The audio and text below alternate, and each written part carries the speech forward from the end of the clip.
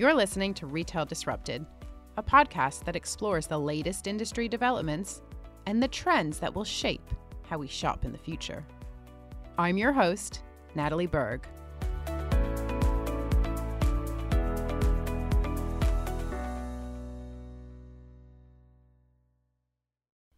Hello, and welcome back to another episode of Retail Disrupted. I hope you enjoyed last week's conversation with Maya Knights. It was a longer format. It was around 40 minutes. And Maya kindly came onto the podcast and helped me to dissect some of the big stories in retail. I really enjoyed getting her thoughts on ChatGPT in particular. This is something that has been dominating the headlines, and it's something that I have to be honest, I've struggled to get my head around. But after chatting to Maya, I could really begin to see the use cases for this kind of tech. And that's especially true in grocery, where you have this incredibly diverse customer base. You have a huge catalog of products and the incredibly arduous task of sifting through millions of data points in order to create a more personalized offer.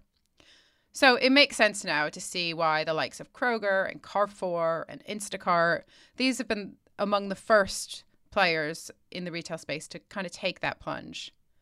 Now, if you missed my conversation with Maya, you can go back and listen to episode 4 in your own time. And please let me know what you think. I'm hoping to do one of these longer format conversations with a guest host, ideally once a month, but I'm really open and experimenting with different formats. And so I'm going to see how it goes. I really appreciate your feedback. So if you have any thoughts or ideas for the show, I want to hear from you.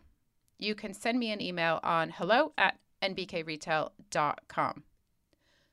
Now, speaking of guests, today I'm going to be chatting to Boris Planner. Boris is a former colleague, a friend of mine, and currently head of Consumer and Market Insight at the Trend Forecasters WGSN. I thought Boris would be the perfect person to speak to about the big news coming out of Germany, which is that the department store chain Galeria Karstadt Kaufhof, I'm sure Boris is going to do a much better job of pronouncing that than me. Galeria Karstadt Kaufhof is closing nearly half of its stores. Now, Boris, before we talk shop, firstly, welcome to the podcast. Thank you so much for taking the time to be here. As I was preparing my notes for our conversation, I realized that we've actually known each other for 17 years. We used to work together at what was Planet Retail back in the day, and I was in London, you were in Frankfurt, and I think, it's been a while, but it's great to reconnect. Thank you so much for jumping on the podcast. And today we're going to be talking about some big news in German retail. So Boris, Galeria Karstadt Kaufhof, they are closing nearly half of their stores. Now, to me as an outsider, that sounds pretty drastic. So what do you think went wrong? Has the writing been on the wall for a while now, or has this come as a surprise to you? No, it hasn't come to a surprise. And you are right, Natalie, closing around 52 out of 129 stores. That is pretty drastic. Yeah, that's right. And it's a sign of crisis, both on the corporate and on the wider market level. You could even wonder if the move is drastic enough, because some argue the potential for mid-market department stores in Germany might be as low as 40. So this might not even be the last round of closures. But if we wonder what went wrong, I think that it's more the market than the business. It's been a long story of insolvencies and rescue attempts for Galeria Karstadt Kaufhof. Um, there have been management mistakes, yes, but what we also need to see is the amount of sacrifice that employees have made to support the turnaround of the business for many years, as well as the high levels of creativity that the business has made possible on fairly low budgets. You could really argue that Galeria has done a good job in many of its departments, and I personally think that there are great places for discovery and inspiration in its store network. And I have some serious respect for some of the initiatives I've seen there. But then, of course, if not enough people feel that way, you'll see a business decline. And I guess, again, being based in London and also trying to keep tabs on what's happening with department stores around the globe, I think no matter where you are, I think the fact is that department stores are losing their relevance. I think at one time, the ability to buy everything under one roof was a differentiator. And now, of course, we have the internet for that. So I guess my question to you, Boris, is do you think that these closures are an isolated incident, or do you think this is indicative of a wider issue? Yes, Natalie, there really is a wider issue. So here at WGSN, we do a lot of research on what is changing with the consumer. Yeah. So the way the world that we live in keeps changing, and the way people live, the way they feel, the way they make decisions, and the way they shop. And over half of the active shopper base in Germany is now digital natives, and they simply have a different way of connecting and collecting information and shopping. And over a quarter of the shopper base are now Gen Z, and it won't be long before the alphas push into the market. And they are not just digital natives, they are AI natives. So, look, the question really is, will enough people support a bricks and mortar format like a department store? The company level at Galleria comes into play where you can see it has not managed to enter the digital world. Really, e-commerce sales are very low, almost irrelevant at the company level. So they seem to be stuck in that declining part of the market. That's really interesting because I think there are a lot of laggards. I mean, there's a lot of gaps on the high street here in the UK. We've lost a lot of big name brands, and I think it's clear that no one is immune to the changes facing the retail sector. And I think the department stores are the most vulnerable. They're the most sort of at risk of disappearing, as we've seen, as Yes. evidenced in recent years. But yeah, that's interesting though, to your point around younger consumers wanting very different things. And I just wonder if maybe in the future there's still a need for these department stores. You have some very successful brands here like Selfridges, like Harrods. They're catering to the upper end of the market. But I just wonder, these brands, these retailers don't have a humongous store portfolio. It's a handful of brands, and then of course supported with a digital engagement with their shoppers, whether that's social or transactional website. So interesting points that you made, Boris. While I have you here, can I ask you, how is retail in Germany faring right now, just more generally? So we've talked about department stores and some of the broader challenges that department stores are facing around the globe, but if I'm correct here, it looks like over 40,000 retailers have closed down in Germany since 2019, since before the pandemic. How are things looking? Yeah, that's a lot. So, look, especially the non-food sector and retail has had to cope with the triple shock of the rise of the internet and then the pandemic and now the cost of living crisis, where people make pretty tough decisions on what they're still going to spend money on and what they're going to sort of think of as unnecessary. But on the whole, if you look at the retail market as a whole in Germany, things really could be worse. I must say, Germany has a fairly resilient economy by international standards, which is Mm. partly due to its comparatively robust social security network that will ease the power of economic shocks that keep coming around the corner. The country itself, Germany, might slide into a slight recession this year, but consumer confidence is now picking up from a low level. That's been something we've been observing for several months. And with this, business confidence is increasing again as well. It won't be a strong 2023 for retailers in Germany. And there have been more insolvencies in the non food space this month. But the big drop that some feared last year now looks unlikely. And the economy might pick up again by the summer, carried mainly by household spending. And that would be a good piece of news. Yeah. Yeah, absolutely. Well, listen, Boris, thank you so much for coming on the podcast and sharing your insights. As always, it's great to hear from you and great to catch up. Thanks very much for having me. It was a pleasure. Okay, we are going to stick with clothing retail for our second story now. Inditex, the company that owns Zara, as well as a number of other brands like Pull&Bear and Massimo Dutti. Well, Inditex announced some really impressive results last week. They said that sales were up 18% to 32.6 billion euros, and net profit was up 27% to 4.1 billion euros. Now, these are very strong figures, especially given the challenging backdrop. There's a couple of things I want to call out here. Now, firstly, if we look at the performance of physical stores, well, sales were up 23%. And Inditex said that was down to two reasons. Firstly, an increase in footfall.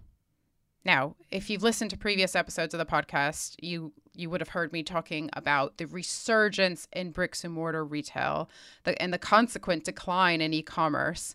Again, e-commerce penetration rates this will vary by market, very much so, but the general trend is that e-commerce penetration rates are still higher than they were pre-pandemic, but there has been a serious deceleration in online sales growth, which is totally normal. We all want to get back into stores. We want to get back onto our high streets engaging the senses, and particularly in fashion retail, trying stuff on and feeling and touching the products and making a day out, not just a, click and wait for the order to turn up on our doorstep. So I think, especially with fashion retail, given that sizing is still such a barrier when it comes to buying online, there's such a strong desire to get back into stores. And I think this is very much reflected in Inditex's results. Now, the second reason that Inditex said that store sales were up was down to, and this is really important, an improvement in store productivity.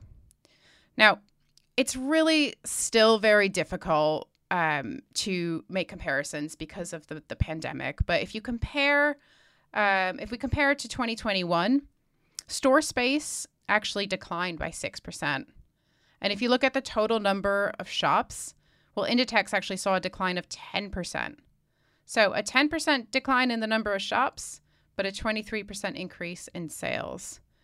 Now, this is doing more with less, but not because you have to. It's because consumers want you to.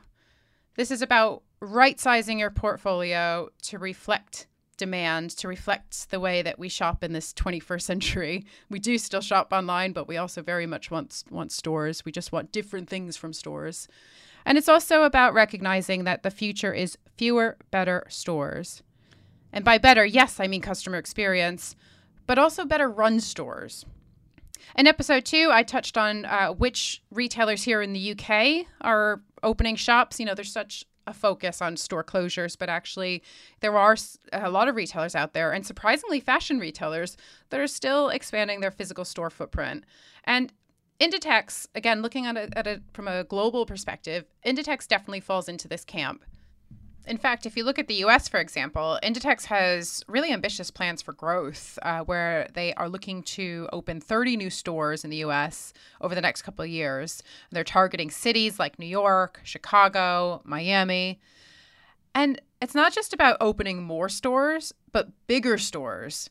So Inditex has said that the average space per store has already increased by 13%. So fewer, but bigger and better stores is very much Inditex's focus at the moment. The other interesting thing that came out of the Inditex results was the fact that they're sort of going against the grain by increasing their capital expenditure budget next year. So originally they were going to spend 1.1 billion euros. Now they've upped this to 1.6 billion euros. Shareholders, as you'd imagine, did not love this news, but Inditex has very much taken the view that they need to keep investing for future growth. And it's worth calling out here that a lot of that investment is going right into technology. So, for example, Inditex announced that they'd be investing in automation at some of their Spanish logistics centers as part of a bigger push to increase efficiency.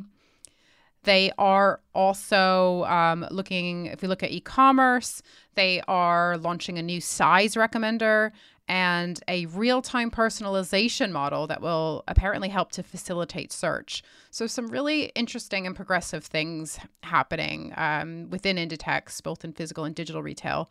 The other thing that caught my eye was this announcement from Inditex that they will be later this year introducing a new security technology in their stores, and this will eliminate the need for hard tags.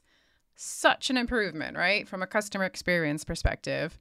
In fact, Inditex says that this new technology will facilitate interaction with their products and improve the purchasing process. So instead of those really annoying, hard, plasticky tags, Inditex will be replacing them with chips that are sewn directly into the garments. And as such, Inditex says that this will cut checkout times by up to 50%. That's a pretty powerful stat, right? If it works. I visited the Oxford Street Zara store not that long ago. And I have to say, as someone who is, I won't call myself tech savvy, but, I do appreciate the opportunity to use my phone in store and to do some of the heavy lifting in terms of scanning and, checking product reviews and that sort of thing. But I have to admit, I was a little bit intimidated by just how much technology was in this store. Everything from the fitting room to the self-checkout. And I intentionally avoided the self-checkout because of these hard tags. I just had these visions of me leaving the store, alarms going, or even worse, getting through the exit and realizing when I got home that I accidentally left a tag on my clothes and would have to go back to the store to return it. And clearly I wasn't the only one hesitating to use the self-checkout for that reason. There was one man checkout in the store and a pretty big line. And when I spoke to the member of staff about the self-checkouts, I was just curious, asking, whether or not people feel comfortable using them and how it's going. And she said, exactly what I was thinking, just that people are scared to remove those hard plastic tags that are attached to the clothes.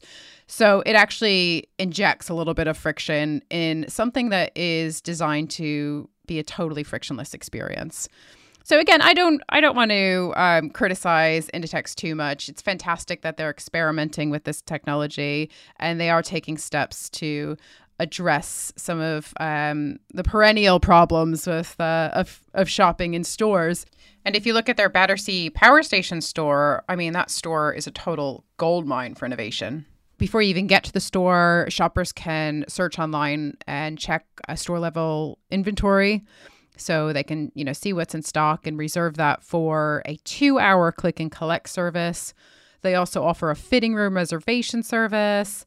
There's tons of innovation around the checkout, like we've already been discussing, self-checkout, but also scan and go. But something I found especially interesting about this store is that there is an automatic online returns point. So shoppers can order online and they come to the store, try their clothes on, and if they don't fit, because let's face it, oftentimes they don't, they can immediately send them back through postal facilities that are actually built into the store. And I think this is so interesting. And, just a reminder for those of you who, aren't that familiar with Zara, but they did something pretty controversial last year. And other retailers, to be fair, have followed suit. And I think, hey, fair enough. But what they did was they started charging for returns. Now, they don't charge for returns that are made in store, and there's a very good reason for that, because they want to get shoppers back into the stores. They know that if they're charging to return products by mail, then there's a very good chance that shoppers will instead come to the store. And once they're there, there's a very good chance of an incremental purchase. So it is very intentional. But I think the primary decision to charge for returns is controversial. It's hard to put that genie back in the bottle. And, it was primarily designed, I should say, to put an end to this buy to try mentality that is absolutely plaguing the sector. But I think it is interesting that a byproduct of this decision to start charging is that shoppers will return to the stores. They already are returning to the stores, as we discussed earlier on in this episode. But this gives them even more of an incentive. And I think Zara is thinking kind of 2 steps ahead of shoppers in that, they have to manage what could potentially be a total influx of returns in stores. They've got to manage that so it doesn't impact on the customer experience. So yes, it's clear that Inditex has been an absolute trailblazer when it comes to merging physical and digital commerce. But I think if we just go back to that example of my experience shopping in the Oxford Street store, where I felt a bit unsure about how to, scan the items to enter the fitting room, and I, didn't veer anywhere near the self-checkouts. I think, again, to be fair to Inditex, had I gone in on a different day, maybe there would have been a few more staff available, then, I could have potentially had a very different experience, and I could have quickly converted and, become a real advocate for that technology. It just shows how critical it is to have the right staff in your stores to make sure that they're comfortable with the in-store technology and that they can genuinely support your customers where needed. Yes, they need to be brand ambassadors, but they also need to be ambassadors for your tech. Now, I just want to close this episode by acknowledging that although up until relatively recently, it's primarily been the grocers focused on improving the checkout, it's really going to hit non-food retail in the coming years. Now, of course, the grocers had an incentive to invest early in this space. It's a totally different shopping trip, right? When we're buying groceries, It's it's something that we do far more frequently. And let's face it, it's a chore, right? We don't particularly like buying groceries. So, or most of us, I should say. Some of us absolutely love buying groceries. But generally speaking, the ability to get in and out as quickly as possible is incredibly attractive. Amazon Go even includes, on their customer receipts, they even include the time that you spent in the store. But in fashion retail, it's all about the dwell time. You want to spend the time exploring, discovering new products, trying stuff on, maybe having a personal styling session. Maybe you're shopping with friends and it's a social occasion. I mean, it's not always such a leisurely activity, but more often than not, I would say it is, especially in this digital era where if you really need something specific, you could just order it online. Browsing, in my view, browsing is something we still very much do in the flesh. So my point is that for non-food retailers, there's been less of an impetus to address any friction at the checkout. That said, I think regardless of what kind of shopping mode you're in, there really is nothing worse than finishing your shopping, deciding what you're going to buy, heading to the checkout, and finding a giant line. There's just nothing worse than that. It can make or break a customer's experience in your stores. So I do think that frictionless checkout within non-food retail is going to be an area to watch, especially now that Inditex is removing these security tags. And, it should make the whole process a lot more seamless and encourage more customers to try it out. And of course, it's not just Inditex experimenting here. This is starting to trickle down within the non-food sector, and I think it will begin to spread. And when it does, it will spread like wildfire. So just last month here in the UK, we heard that M&S is trialing a similar self-service checkout option for its shoppers. They're trialing it in, I think it's dozens of their stores. It's an experiment. Some shoppers are naturally going to hate it, and they're going to want that human interaction. But some shoppers will absolutely love it. And again, it's about giving your customers the choice, giving your customers the choice in terms of how they shop, but also how they check out. Other retailers within non-food that are looking to address the friction at the checkout, you've got the likes of Uniqlo, and outside fashion, you got, Decathlon's been doing this for years. Even IKEA now is testing a scan and go option for their customers. Another option, of course, is to equip your staff with mobile POS devices so they can bust queues or check customers out on the spot. And I think we're going to see more and more retailers look to these kinds of solutions as a way to cut friction, but also to improve the overall experience for customers. I've always said that in retail, you need to either be saving your customers time or you need to be enhancing their time. But maybe looking forward, fashion retailers need to do a little bit of both.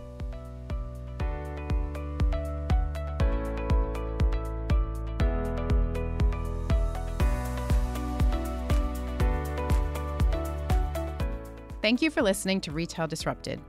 If you enjoyed this episode and would like to support the podcast, please leave a rating or review or share it with others. It really makes a difference.